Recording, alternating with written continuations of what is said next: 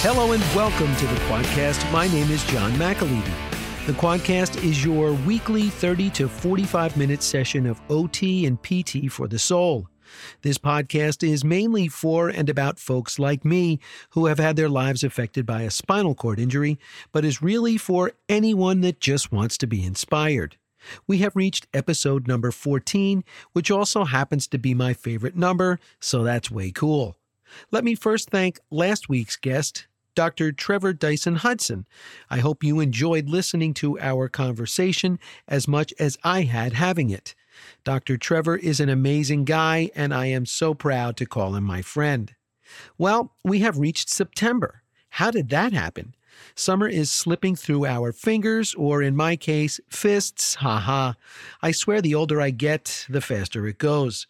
July usually takes a little time to get through, but once August rolls around, summer gets in the left-hand lane and puts the pedal to the metal. And speaking of getting into the fast lane and stepping on it, today is our Getting Back on the Road Again episode. How was that for a segue? Yeah, I thought it was pretty good myself. For those of you who have been consumers of the Quadcast from the beginning, you'll know that regaining the ability to walk, climb stairs, feed myself, dress myself, etc. took precedence. For the better part of the first year following my accident, days were full trying to master stuff like this, or as the occupational therapists call them, ADLs, the activities of daily living. Now, much of this was accomplished as an outpatient at Kessler. And while both of my parents were working as well as my sister, tremendous friends and neighbors took turns driving me to and from therapy. Mrs. Murray, Mrs. Tobin, Mr. Marr, Mrs. Yauk, and many more each had a day to pick up or drop off the package, which was me. I could never thank these great people enough. However, there came a time when I wanted to drive myself. Good grief, before even thinking of working the gas or brake with my feet or trying to steer a car again, I wasn't sure whether I could even open a car door again in the first place. Was driving again really doable for me? It sure was, and thank goodness for that. What getting behind the wheel again gave me was what I truly craved, complete independence. That first time I got into my modified car with no one else around to crank up the radio and set out for wherever the heck I was going was a very special moment for me. One I will never forget, in fact, because Johnny Mac was back. Joining me today to help us understand exactly what it takes to safely and legally drive a car and or van again following a catastrophic injury is Rich Need, Certified Driver Rehabilitation Specialist at Kessler Institute for Rehabilitation in West Orange. Rich is a great guy, terrific at what he does, and he's helped me through the process twice. He also has had the opportunity to work with my wonderful father, who I am quite sure talked his ears off about sports and, of course, New York State apples. God, I miss that guy. For those of you who have never been to Kessler or passed by the facility in West Orange, it sits on a rather large hill. And as the driving instructor, it is Rich's job to ride shotgun with folks who have had spinal cord injuries, amputations, and strokes down that rather large hill and around neighboring streets in order to evaluate whether they are roadworthy again. And after we speak with Rich, Peter Ruprecht, the owner of DriveMaster Total Mobility Center, will hop on board. DriveMaster has been in business since 1952 and is one of the oldest family-owned and operated adaptive mobility equipment dealers in the United States. They have also fully adapted 2 Jeep Cherokees for me in the past and have become valued friends through the process. So, fasten your seatbelts. We'll be right back. God, that was cheesy, but I couldn't resist. Hi, everyone. I'm Matt Laughlin, the radio play-by-play announcer for the New Jersey Devils. If you like what you're hearing from John McAlevey on today's show, then you'll want to check out More Sports Now's podcast. You know, John's a huge sports fan, and each week he joins me and Steve Titchener for a spirited roundtable discussion on what's going on in sports on both sides of the Hudson. Our podcast can be heard at moresportsnow.com, but also on iTunes, Spotify, and iHeart. I hope you'll check us out. And welcome back to the show. Remember, if you're looking for all things Quadcast, you can find that on my website, which is www.quadcast.org, and you can listen to the show each week on a number of podcast hosts. They are Apple Podcast, Google Podcast, iHeartRadio Podcast, Overcast, Podchaser, SoundCloud, Spotify, and Stitcher. So there's no shortage of places where you can find the Quadcast podcast. Joining me now is not only a friend and fellow sports fanatic, but one heck of a driving instructor. Rich Need, thanks for coming on and welcome to the show. Well, thanks, John. It's really quite a pleasure to be on this show with you and get a chance to speak to you hopefully a little bit about sports, but a lot about driving. We will definitely get to some sports, I promise that. But why don't we start from the top? What made you want to be a driving instructor? Well, I don't know if it's something that I wanted to do off the top, John. I mean, I have my degree is in phys ed and health education, and I had a secondary in traffic safety. And I started out way back when in the late 70s, I was teaching at North Plainfield High School doing health ed, phys ed, and driver education there. And I enjoyed always the traffic safety end of things. And I had also had some experience working at David Burley Regional High School in Kenilworth with kids that were challenged physically and mentally. Okay. And I got a chance to see one of the instructors there, Jim Hagan, working with a person with hand controls in the car. And I never thought it would be my profession, but I had a touch to it. And that's where it led me to. At some point, I had lost the job at North Plainfield only because they were doing a reduction in force at that time. And so I had always wanted to get back in education. And I saw this ad for Kessler Institute, and I applied for the job. And that's 34 years later. Unbelievable. 34. So you started right out of high school, I guess. Well, aren't you kind, John? Aren't you kind? Yes, absolutely. So, Rich, what type of training is needed for one to become a licensed driving instructor to work with folks who have had disabilities? Well, basically, to become a licensed driving instructor in the state of New Jersey, you basically just have to have a degree. You have to pass a test. You have to pass a vision test, a written test, and then you're able to become a driving instructor. To work with people with disabilities, there's really no clear-cut path for that. So what happens is you become someone who does a lot of research and a lot of observation of therapists, doctors, and I belong to an organization called the Association for Driver Rehabilitation Specialists. It's called ADED.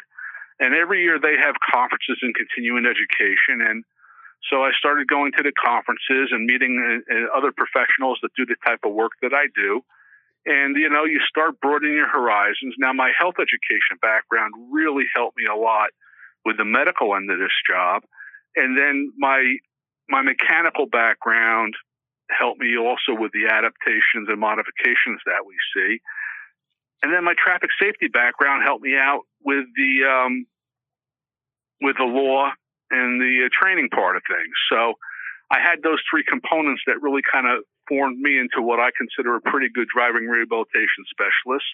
ADED certifies us, so every year you got to get 30 continuing hours of education to remain a CDRS, which is a Certified Driver Rehabilitation Specialist. And so every 3 years, I have to go in and recertify, and you keep going that way. Okay. So you're really up on things. You got to stay on the cutting edge, I take it, right? I try to stay on the cutting edge of things.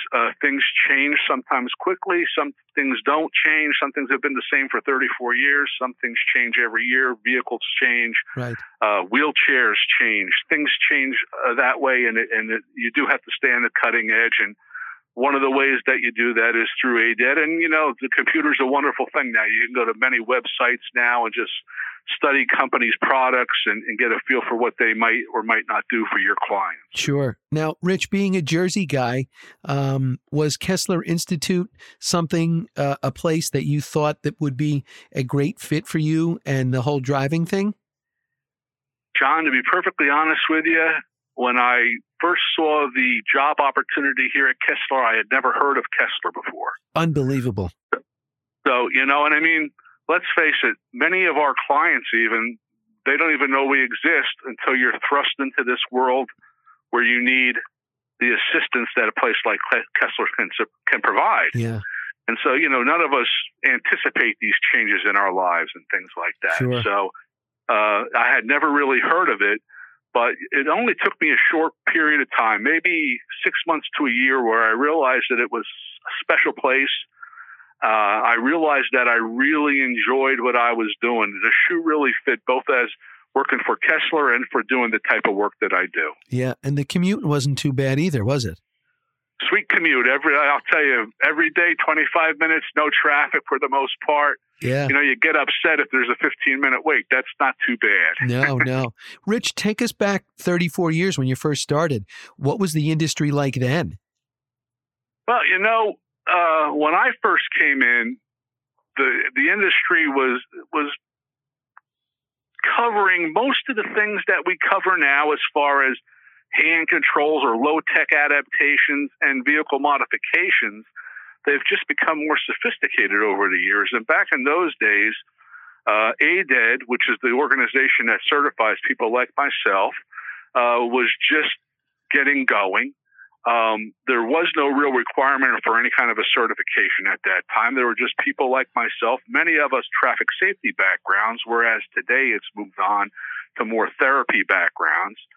And we were out there and we were just plying our trade and trying to feed off one another, learn about things, talk to people like Peter Ruprecht at Drive Master and some of the other vendors that are out there, and just pick their minds, do my research, and do my job, and learn as you went. It really was a learn as you go type profession at that time. Yes. And tell us about the type of folks that you work with. I know myself being spinal cord injured, but what other, do you work also with folks that have had amputations and also strokes? And if so, how is working with someone from each one of those categories different behind the wheel?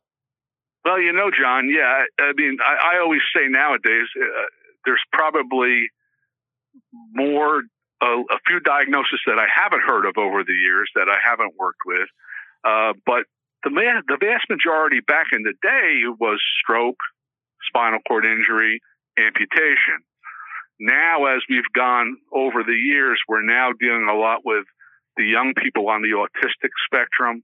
We're dealing a lot with the other end of that, the older folks that are coming in to be assessed because they're dealing with, disease process that are affecting their aging, and or just to see if they're still fit to drive. So, those type of things are out there now as well, and in fact, a big part of our business.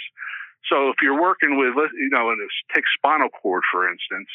I mean, if I took 5 C5 individuals and put them next to one another, I might have 5 different driving scenarios with them because spinal cord is so different as an individual thing, depending on the lesion and the injury levels and whether they're complete or incomplete and whatnot. And when you're dealing with folks that, let's say, have had a stroke, when you're dealing with equipment, it's usually low-tech equipment like a left foot gas pedal or steering devices and things like that. You go to traumatic brain injury, which is another big thing that we work with. Sometimes those folks don't need any adaptations or modifications, but you're really kind of working with them, working with their processing of the environment. Are they attentive to the task? Do they have attention to detail and things like that? So that goes on that way. And amputees can be anything. Amputees could be a left foot pedal. They could be different types of steering devices. It could be hand controls and things like that. But that's usually a low-tech environment, too, depending on the individual and what we're dealing with. There's just so many different cases, it's hard to pinpoint it. Yeah, there's no one-size-fits-all, right, Rich? Yeah, my favorite saying is there's no cookie cutter here. Okay. There's just no cookie cutter. Everybody's a little bit different. Yep. Now, I can remember back, I just had my Injureversary, as they like to call it, was August 19, was my 28 years after I took my spill. And so I can recall when I was kind of able to get my sea legs under me, when I was able to regain the ability to walk and, be able to use my arms a little bit and sort of figure out what my new world was all about. I knew that I wanted to drive, and I wasn't quite sure whether that was going to be something that I could do or not. And I don't recall the exact details of how it all went down. So could you please take me and our listeners through what the process is for a patient to be assessed for driving? Well, first of all, John, I got to tell you, when I saw you coming down the hall, I just about tried to duck out the exit, but I couldn't do it. But no, I'm only kidding you. You were one of my most prized students. You did an excellent job. You were motivated, remain motivated to this day. So Awesome. That was a great experience. And then when I found out you were a sports guy, it was all over. Yes, it was all over. Let me tell you a little bit. I mean, in order for someone, we are dealing with the medical model of driving in our program. So we're always dealing with someone that has some kind of a medical situation that's affecting their life and possibly affecting their driving. So we're always going to wind up needing to get a prescription from a doctor to get that person into the program. The doctor has to be on board and has to feel that the person may be an appropriate candidate for driving. And so we get the prescription, we get some background information, for our own knowledge. If there's a potential for third-party payers, we try to set the clients up with third-party payers such as DVR or workers' comp. Back in the day, you used to be able to get some money out of the automotive insurances, but not so much anymore. We want to make sure that they get as much funding as is available to them. And then, once we get all that stuff in order, we're bringing them in for an evaluation. And we start out with an evaluation. It's a two-part eval. It's clinical in the beginning, where we check the vision, the reaction time. We check for any special needs the client might have. We give them maybe a little pen and paper for cognition if it's indicated. We do some reaction time. And after that, it's on road. And that's where the bread is buttered, so to speak. You get the person in the vehicle. You set them up, hopefully, with something that's going to be around what they need. We don't have every piece of equipment, but we have a lot of things that we can play around with. And hopefully we have success and get them to move the car, stop, go, bring us back alive, and we move on from there. Sure. Now, what types of vehicles do you have for patients to drive, and how do you decide which one that they'll be evaluated in? Well, sometimes it's very easy. I mean, sometimes if it's going to be someone who needs a drive from a wheelchair, we know they're going to be needing a van. So, I shouldn't say that, because sometimes wheelchair drivers can transfer, but let's say it's a high-level wheelchair driver, say a C5, 6 wheelchair driver. They're going to need to drive from their chair. So we have a large full-size van and a minivan where we're able to accommodate that, where we're able to get the person behind the wheel in their wheelchair and then set up driving systems around them. It could be a low-tech driving system. It could be a high-tech or electronic or digital driving systems, depending on what their needs are. And then in some cases, someone's able to transfer into a sedan. So we have a sedan. We have an older sedan now. It's a 2010 Chevy Impala. We're working on we were about ready to buy a 2020 Toyota Camry, and then COVID hit and changed the way things work in the hospital these days. Yes. But anyhow, we have a sedan and we have 2 vans that we are able to put our clients into, and we can accommodate most individuals. Sometimes there's someone that's a little too large in a chair that might be trouble for us, and sometimes there's people that are a little bit too small. We do work with short stature individuals, and sometimes they might be even a little bit too small for the pedal extensions and things that we can provide in our vehicle, and they're going to need more of a custom fit vehicle for them to work in. Sure. Now, Rich, you mentioned COVID. How has this pandemic affected your job? Well, John, I was very fortunate that Kessler was able to keep me working through the pandemic, but the driving program actually shut down back in March. Yeah, that's March what 18th. I figured. Yeah, I figured that it would cut it stopped. It cut us down.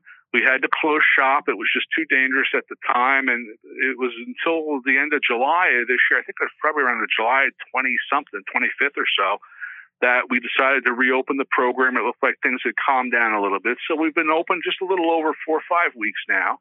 And so we're back and we're flying. I mean, a lot of people that we have are kind of hesitant to come out now and do what they would want to do in the driving program. But we have a lot of folks that want to come in, and we're trying to accommodate them as best we can. And there's a lot of new referrals coming in as well. So it seems like people really are tired of being cooped up in the house and they want to get out and drive. They sure do.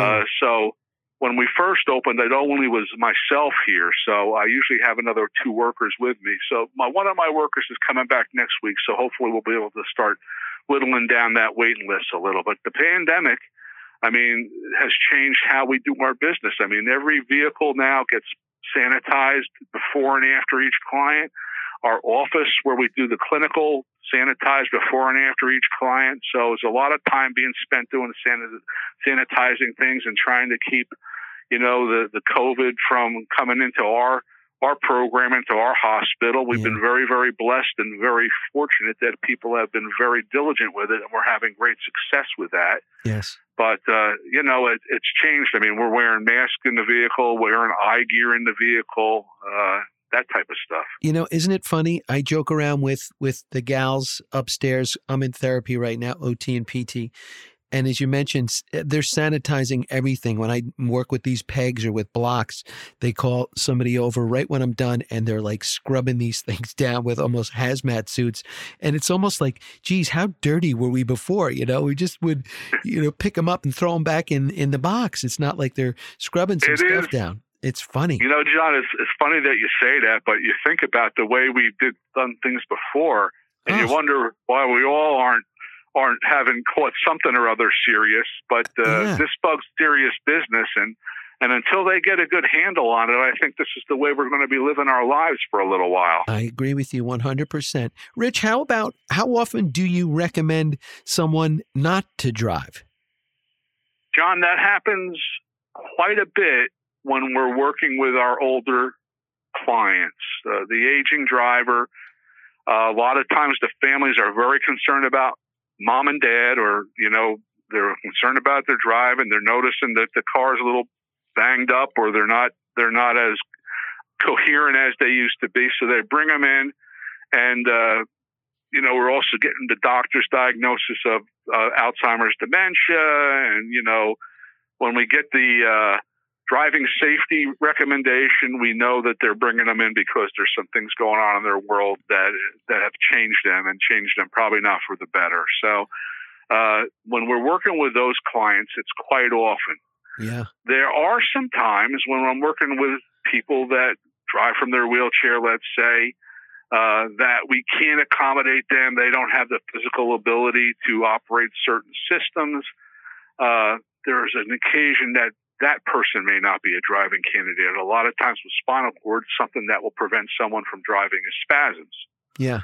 And if they have uncontrolled spasms that the medications can't control and whatnot, then that's dangerous driving. I've had a few instances over the years where spasms have created some interesting situations. Yes. And, then the person says, this is the first time I ever had them, or I've had them controlled, and today I forgot my meds or something. And I'm saying, okay, well, that's part of the day, but thankfully I'm here to talk about it still. Yes, no doubt. Now, speaking of interesting situations, you have to go down that rather large hill. For those folks who are not familiar with Kessler Institute in West Orange, it sits atop a beautiful hill. And so coming down that hill is Rich sitting in the passenger seat with folks who have had spinal cord injuries and strokes and amputations. And for the most part, they're getting back behind the wheel for the first time. So first of all, how harrowing is that?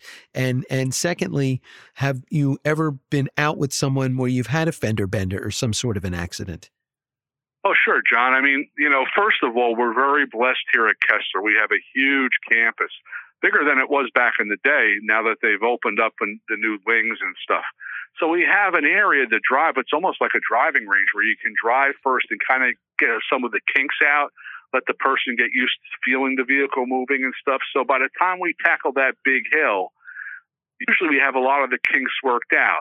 Sometimes not, though. And I mean, you can go down that hill, and it can be an interesting ride. I mean, I'm thinking sometimes I have to go to my chiropractor at the end of the day going down that hill. But I mean, it can be interesting. I'll remember the first time I learned about a C5 quad requiring a chest strap when they drive. When we were going down that hill, and the guy that was working here before me, we were going down with a client, and I was cutting my teeth, and I was sitting in the back of the van, and the guy was using a horizontal wheel, much like yours, And the next thing you know, he's hunched over the wheel, can't steer, can't stop. Oh, and we're going down that hill, and we're picking speed up, and the guy's laying on the brake, and finally we roll to a stop. So I found that, better have a chest strap on some of these guys, because when they go on the downslope, they don't have the control in the trunk, and they wind up hunched over or whatever and losing control of the vehicle. So I learned that lesson quick, to say the least. But, if you know coming out of the back parking lot and you start to go down the hill, there's that left-hand turn into the outpatient parking lot. Yes. And that thing's banked and twisted and going up, and I call that the quad killer, because 9 times out of 10, I'll have to hold that guy's shoulder up or that girl's shoulder up, even with a chest strap on, and keep them from falling over to hit me when they're going on that sharp, twisted turn. So we have some good things here. I mean, we're in the valley, and we got these hills all over the place. I mean, I go across the street, and we're up at the top of the hills, and oh my God, it can be interesting. The first times can be very interesting, John, that's for sure. No doubt. Now, do you ever wind up wearing your old cane football helmet when you're out on the course? Sometimes I wish I had it. There's been a few times I wish I had it. There was one time we had a pretty interesting ride, and I wound up hitting my head. Oh, boy. But, I'm very fortunate, because as long as I get hit in the head, I'll be all right, No doubt. But, we've had some times that I wish I had my pads on, for sure. And speaking of football, let's end it this way. We said that we're both big sports fans, and so I'll give you a little time here to make your case on your JETS, Jets. What type of a season are you looking forward to? Well, John, this season is going to be very interesting for all football fans, because, it's really bizarre with this COVID, and we don't know how far we're going to go and what we're going to get out of it. But I'll tell you this. For the first time in a long time with the Jets, I feel very comfortable with the fact that Joe Douglas is out there running the team. Their coach, Adam Gase, I still have to be sold on him a little bit, but you know what? This will be a big year for him. And for Darnold, their quarterback, it's going to be a big year for him. But as the Jets tend to do, there's no receivers for him to throw to. And the offensive line is rebuilding. And, it's been, since '69, it's been a tough being a Jets fan. We've had some good years. But I like the way Douglas is running things. I like the kind of the fact that he's trying to get quality people in there. I like the fact that he's not quick to pull the trigger on some of these high-priced guys. And so I think we might be on the right path for now. I think we're all banged up even before the season starts, so we'll see what happens. We open up with a very good Bills team. Everyone says for the first time in a long time the Eastern Division's open. Well, I'm not writing off Bill Belichick and Cam Newton quite yet. Miami Dolphins had a great draft, and they're building a young team. And the Bills, with Allen at quarterback and some solid defense, it's going to be a tough division once again. Yeah, everything still goes through Foxborough, doesn't it? Bill Belichick is the guy. Well, we're going to see just how smart he is. Where it doesn't go that way, yeah. That would be great. And here endeth the Mike and the Mad Dog portion of the Quadcast podcast. Rich, I want to thank you not only for guiding me through the whole driving process all those years ago, but also you took my dad through it, and I know he bent your ears off talking sports and also New York apples. So I want to thank you for myself and for Pops and for all of the people that you've helped get back on the road for all these 34 years. Thank you for all that you do and continue to do, and I look forward to seeing you around campus sometime soon. And John, I want to thank you for having me on today. I want to tell you it's been a blessing and a calling for me to be able to help guide the folks that I have guided towards independence through mobility and regaining that driving ability, which can make a big difference in what you can do in your lives. And I've seen some great stuff from some very challenged and very gritty people, and it's been my honor to work with them. And it will be my honor to speak with Peter Ruprecht from DriveMaster Total Mobility Center right after this commercial break. Infinite Therapy Solutions is a pediatric therapy clinic providing services in Hudson and Essex counties for 5 years. If your child is having difficulty with speech, motor skills, behavioral triggers, or physical movement, you can count on their exceptional therapists for help. Infinite Therapy Solutions provides physical therapy, occupational therapy, speech therapy, and behavioral therapy to children ages 0 to 21. Come to a warm, professional clinic to receive the best care to help your child achieve their highest potential. My friend Hillary would be happy to answer any questions for you at 201-455-3144. They take insurances, so call to inquire. There are 2 locations in West Orange and Bayonne. Check out their website at infinitetherapiesolutions.org. And now it is my pleasure to welcome in the aforementioned Peter Ruprecht, president of DriveMaster Total Mobility Center, which is located at 37 Daniel Road West in Fairfield, New Jersey, 07004. They can also be reached at 973-808-9709. Peter, thank you for joining us and welcome to the show. Oh, well, thank you very much, John. I appreciate it. First of all, why don't you tell our listeners the story of how DriveMaster was founded? Okay, so in 1948, my father, Alan B. Ruprecht, had polio. He had adult polio at 25 years old. It took him 2 years to rehab and come out of the New York hospital walking on crutches. In the meantime, he had been at Warm Springs. He was in an iron lung for 6 months. You know, the whole bad polio story. Yes. So he gets out of Warm Springs, from Warm Springs to New Jersey. I guess he drove up a car with broomsticks, as the story goes. Unbelievable. And when he got home, he started looking around for some hand controls. I didn't like what was on the market, didn't like the way they operated. He invented his own. And he called it a push-pull. So he pushed for brake, pull for gas. Couldn't do 2 things at the same time, which he thought was a much safer way to drive a car versus the push right angle where you could do both things at the same time. Was he always a car guy, Peter? Yeah, he was. He had Rutgers Engineering. He owned 2 gas stations before he got sick. He was in the Navy, you know, as a flyer. But he did wash out. He was always stateside also in Florida. Okay. And where was the company founded? Where was he based? He had a house in Montclair, New Jersey on Valley Road. And we turned the basement into a shop. In the meantime, before that, he was outsourcing to local machine shops to make up some products that he had. He also had a partner, Jim Lacey, who had broken his back in a mining accident. Okay. And they were partners for a couple of years, but as partnerships go, it was dissolved. Sure. So they, like I said, had their parts machined outside of the house.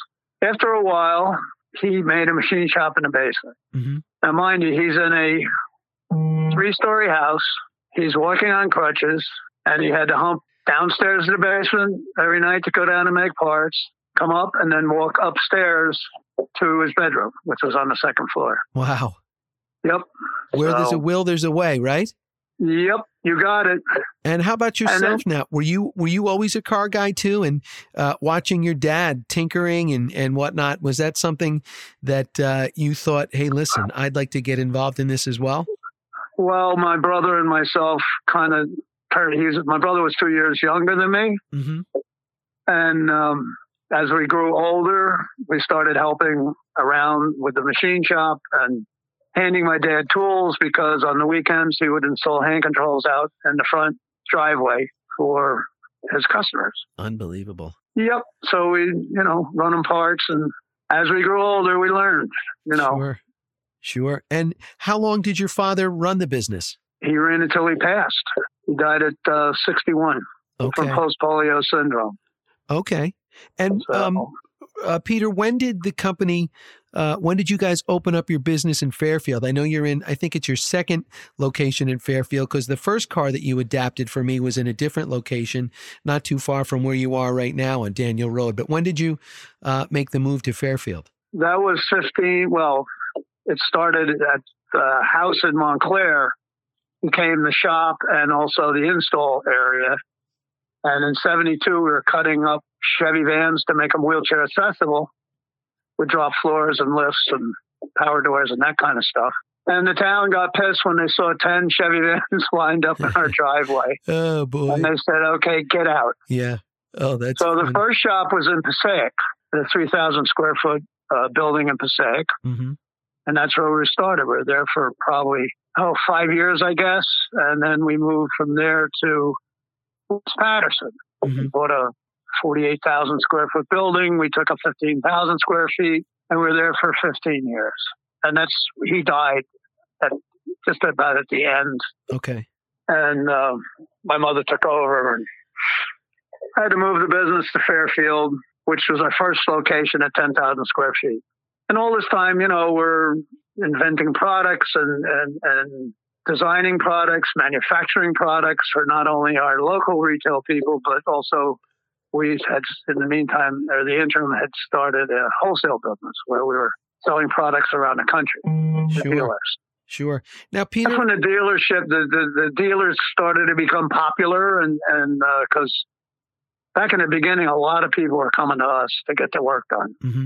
Now, Peter, for folks that out there that don't know what adaptive mobility equipment means, how would you describe this for them? I'd say the biggest thing was the folks in wheelchairs that wanted to drive a motor vehicle. They were having trouble getting out of their wheelchair, which was my father's problem, and we made him the first van driver from a wheelchair, in and out by himself, and that was about 1972.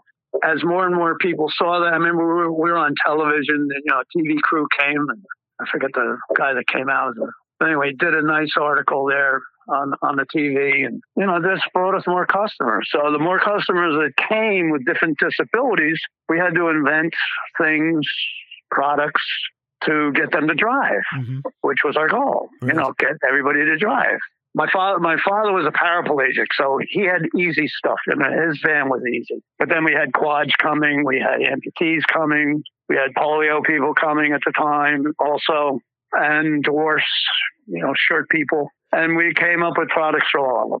What would you say are the most common adaptations that DriveMaster is asked to make on cars? The biggest thing is still a wheelchair driver. Still the drop floors?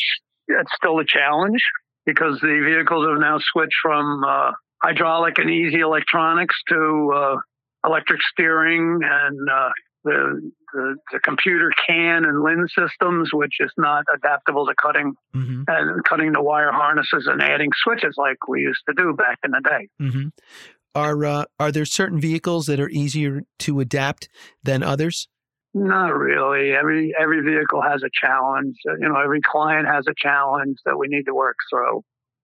Mm-hmm. So it's still a challenge. I mean, but the majority of vehicles that we do are all these drop floor minivans. Yeah. So there have been, there's 3 major manufacturers or 2 major manufacturers that cut the floor. It's all FMVSS certified with the rollovers and the crash worthiness.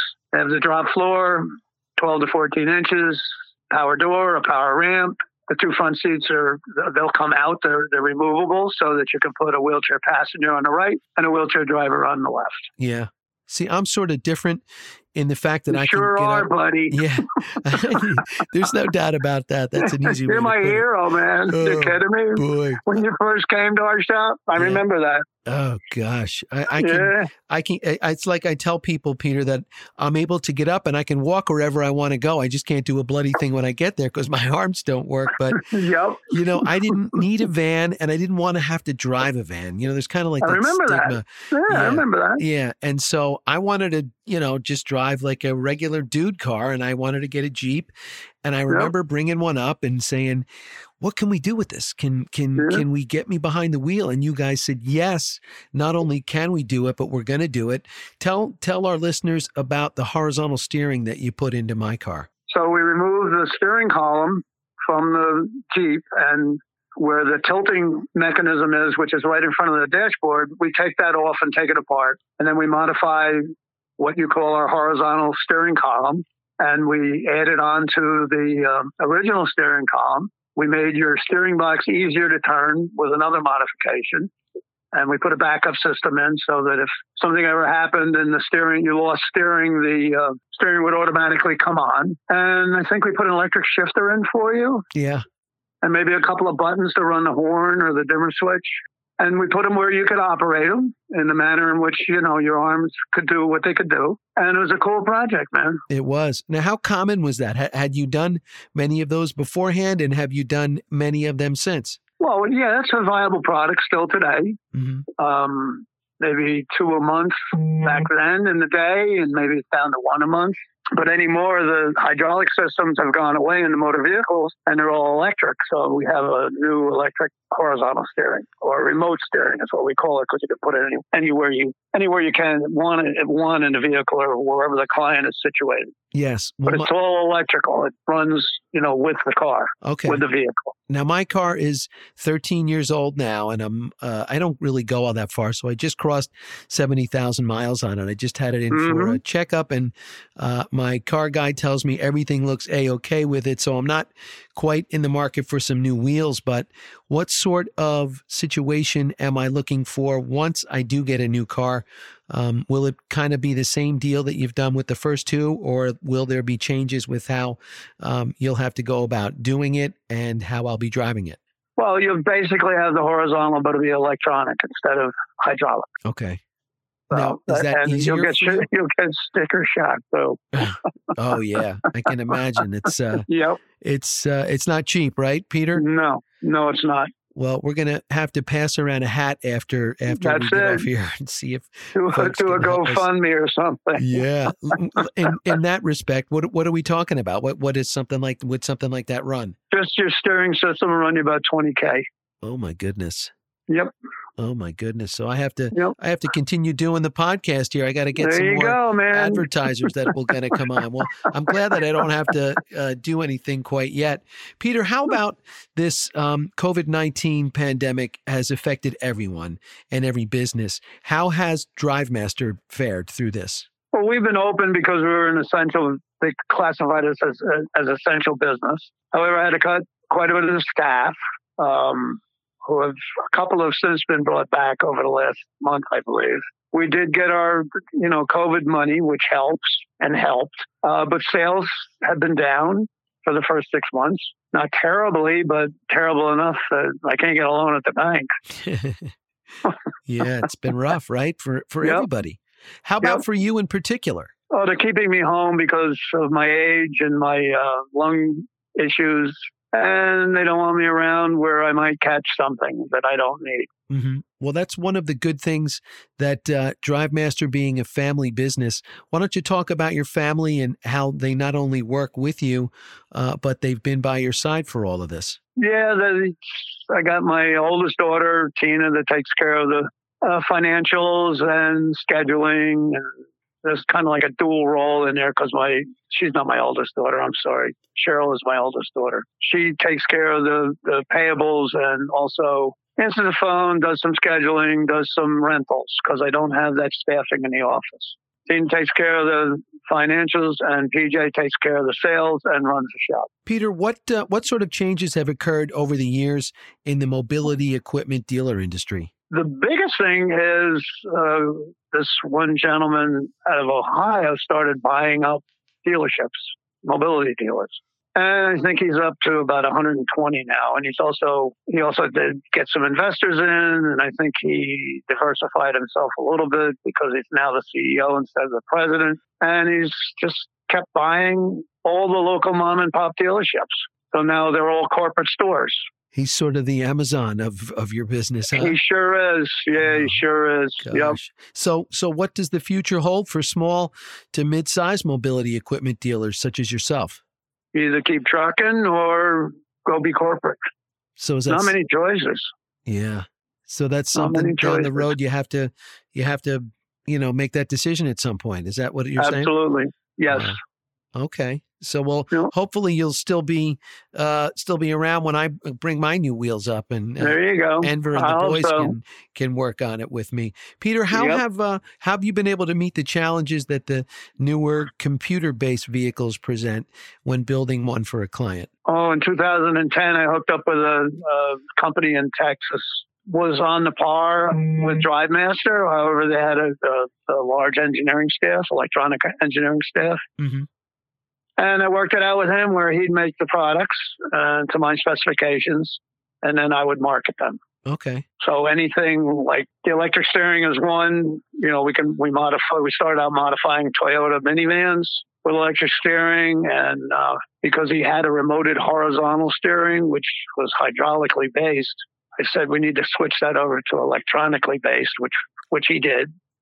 We added our own motor and then controlled the motor in the beginning. But now the way the OEMs have come out, their computer system does everything in the whole vehicle, and we've been fortunate enough to learn what they did and have coexisted with the vehicle. So we're not like hacking it. We coexist. It knows where it's like a computer. We're like part of the family. It knows we're in there. When we ask it to do something, it does it, like raise the windows or turn the wipers on or, put the Bluetooth on. So it's pretty cool. It's pretty cool. And how does the relationship between the modifier and installer, evaluator, and the third-party payers work? Well, the evaluator, your counselor is the first line of defense, of offense. And then they get you into your, once you pass all your tests, you go see an evaluator like Rich Need, or there's a bunch of them around the country. Sure. That are certified for it. Rich happens to be our local guy, one of our local guys. And they'll go through the process of assessing you as a client and deciding and determining what you can drive, how you're going to drive your motor vehicle, what motor vehicle you're going to get. They go through the whole process. Then they'll write up the script, and then the client can take it to his paying agency if he has one, or go out and solicit bids for the job and pick his own vendor. Yeah. We had Rich on right before you, so that when you listen back to this, you're going to hear Rich. Tell us about the relationship you've had with him over the years. He was like, we treated him as a friend, and we always got along. We consult with each other on different clients. I helped him with his evaluation vehicles, his cars, his vans. We helped with in the purchasing process. Gave him good discounts, and it's just been a good relationship. He's terrific. He's been not only a great, driving instructor, but he's been a real good friend to myself. And when my dad was getting back out on the road again, Rich has been terrific. I guess lastly, Peter, can you tell myself and our listeners what is the next big thing that you see on the horizon for adaptive vehicles? Well, in our industry, we're talking about self-driving vehicles. Oh boy! Yep, that's something that's really a thing, huh? For folks that have had a. It's really a thing. There's actually people working on it, and that's going to be the next biggest thing for this industry. It's self-drive vehicles. Wow. And what do you think something like, you want to talk about $20,000 for the steering system? What would something like that be? I don't even know, and I wouldn't hazard a guess. I think they're going to try and make it as economically as possible. Mm-hmm. Now, would that be something that the dealers do themselves, Cadillacs and, Audi or whatever the brand is that they would do, or that's something that you guys would do? I believe whoever comes up with it is going to be the key, and they will be the manufacturer of the vehicle. Wow. So that's really a thing. There's been talk over the last couple of years about it. Yeah. Well, that scares me. I don't know whether I would want to get in, behind the sitting passenger seat or whatever of a car that's driving itself. What do you think about that idea? Scares me too. Yeah. Oh, there's no doubt. Scares me too. Plus, it would put people out of a job. They wouldn't have to adapt cars anymore, right? You'd just buy one and it would drive yourself. Maybe. We're hoping it doesn't do that. Yeah, that's hopefully. And not everybody's going to buy a self-drive vehicle, So there's still going to be the folks that need hand controls and, other adaptations to get themselves mobile. Well, Peter, I want to thank you for coming on with me today and shedding some light on what it's like to have a car adapted and how often folks go in to do that. And for people out there that want to get in touch with Peter and the good folks at Drive Master, I tell you, they've adapted 2 cars for me. They've become trusted friends through the years, and they do terrific work. They're located at 37 Daniel Road West in Fairfield, New Jersey, 07004, and can be reached at 973-808-9709. Peter, thanks again for adapting my cars, becoming a friend for all these years, and coming on with me today. Check out the website too, www.drivemastermobility.com. Well, I hope you've learned as much as I have about not only how to get back on the road following a spinal cord injury, but what sort of adaptations can be made to your vehicle that might make the transition easier. Once again, I'd like to thank my guests, Rich Need, Certified Driver Rehabilitation Specialist at Kessler Institute for Rehabilitation in West Orange, and Peter Ruprecht, President of DriveMaster Total Mobility Center, for joining me. I'd also like to say a special thank you to my dear friend Dawn Texas, who was once a certified driving instructor herself, for feeding me some terrific questions. Thanks, pal. There will not be a podcast next week, as we will take a week off after this hard charge. Is there someone you would like to hear from? If so, please give me a shout. I am always looking for future guests and can use all the help I can get. Shout out to Chris Parapesco at Sound Lounge in New York City. I appreciate your mixing the show for me each and every week, my friend. And I hope you and your families have a great Labor Day weekend and that you'll join us in 2 weeks for the next Quadcast. Once again, I am John McAlevey, and I thank you for your time.